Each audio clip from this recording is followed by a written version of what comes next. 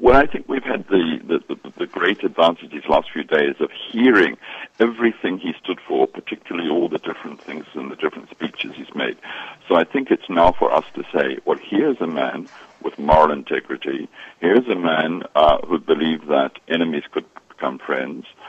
Here's a man with a vision of how we could live together, but on the basis of equality. So I think each of us need to say, in our own lives, how can we make South Africa gentler, kinder, more just? So I think it's about every day waking up and saying, we're going to commit ourselves to making the South Africa of Mandela's dreams and, of course, of our dreams. But what that will mean in the lives of each of us will vary hugely. But to recover that dream and to begin to live it out in our actions, coming from the inspiration that we've been given by Mandela, a life lived out in service of others. We're broadcasting here live from the Nelson Mandela Amphitheatre. It was renamed on Tuesday, President Jacob Zuma announcing it at the memorial service. But you're almost suggesting that it's not about renaming things or naming things in honor of him. It's really about our actions.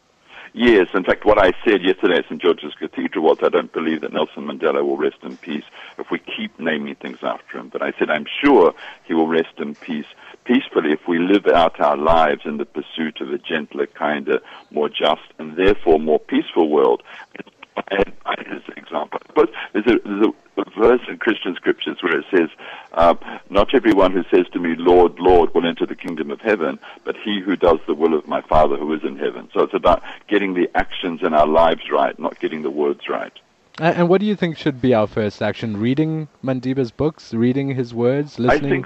I think so, but also then reflecting on what he did in his life, the kind of depth of self-sacrifice. And of course the famous speech from the Dark where he says, and if necessary, it's something for which I'm prepared to die. That willingness to give all and to give it to the very end, not just, here at the funeral we come out, but actually to live it out day by day by day, even when times are tough.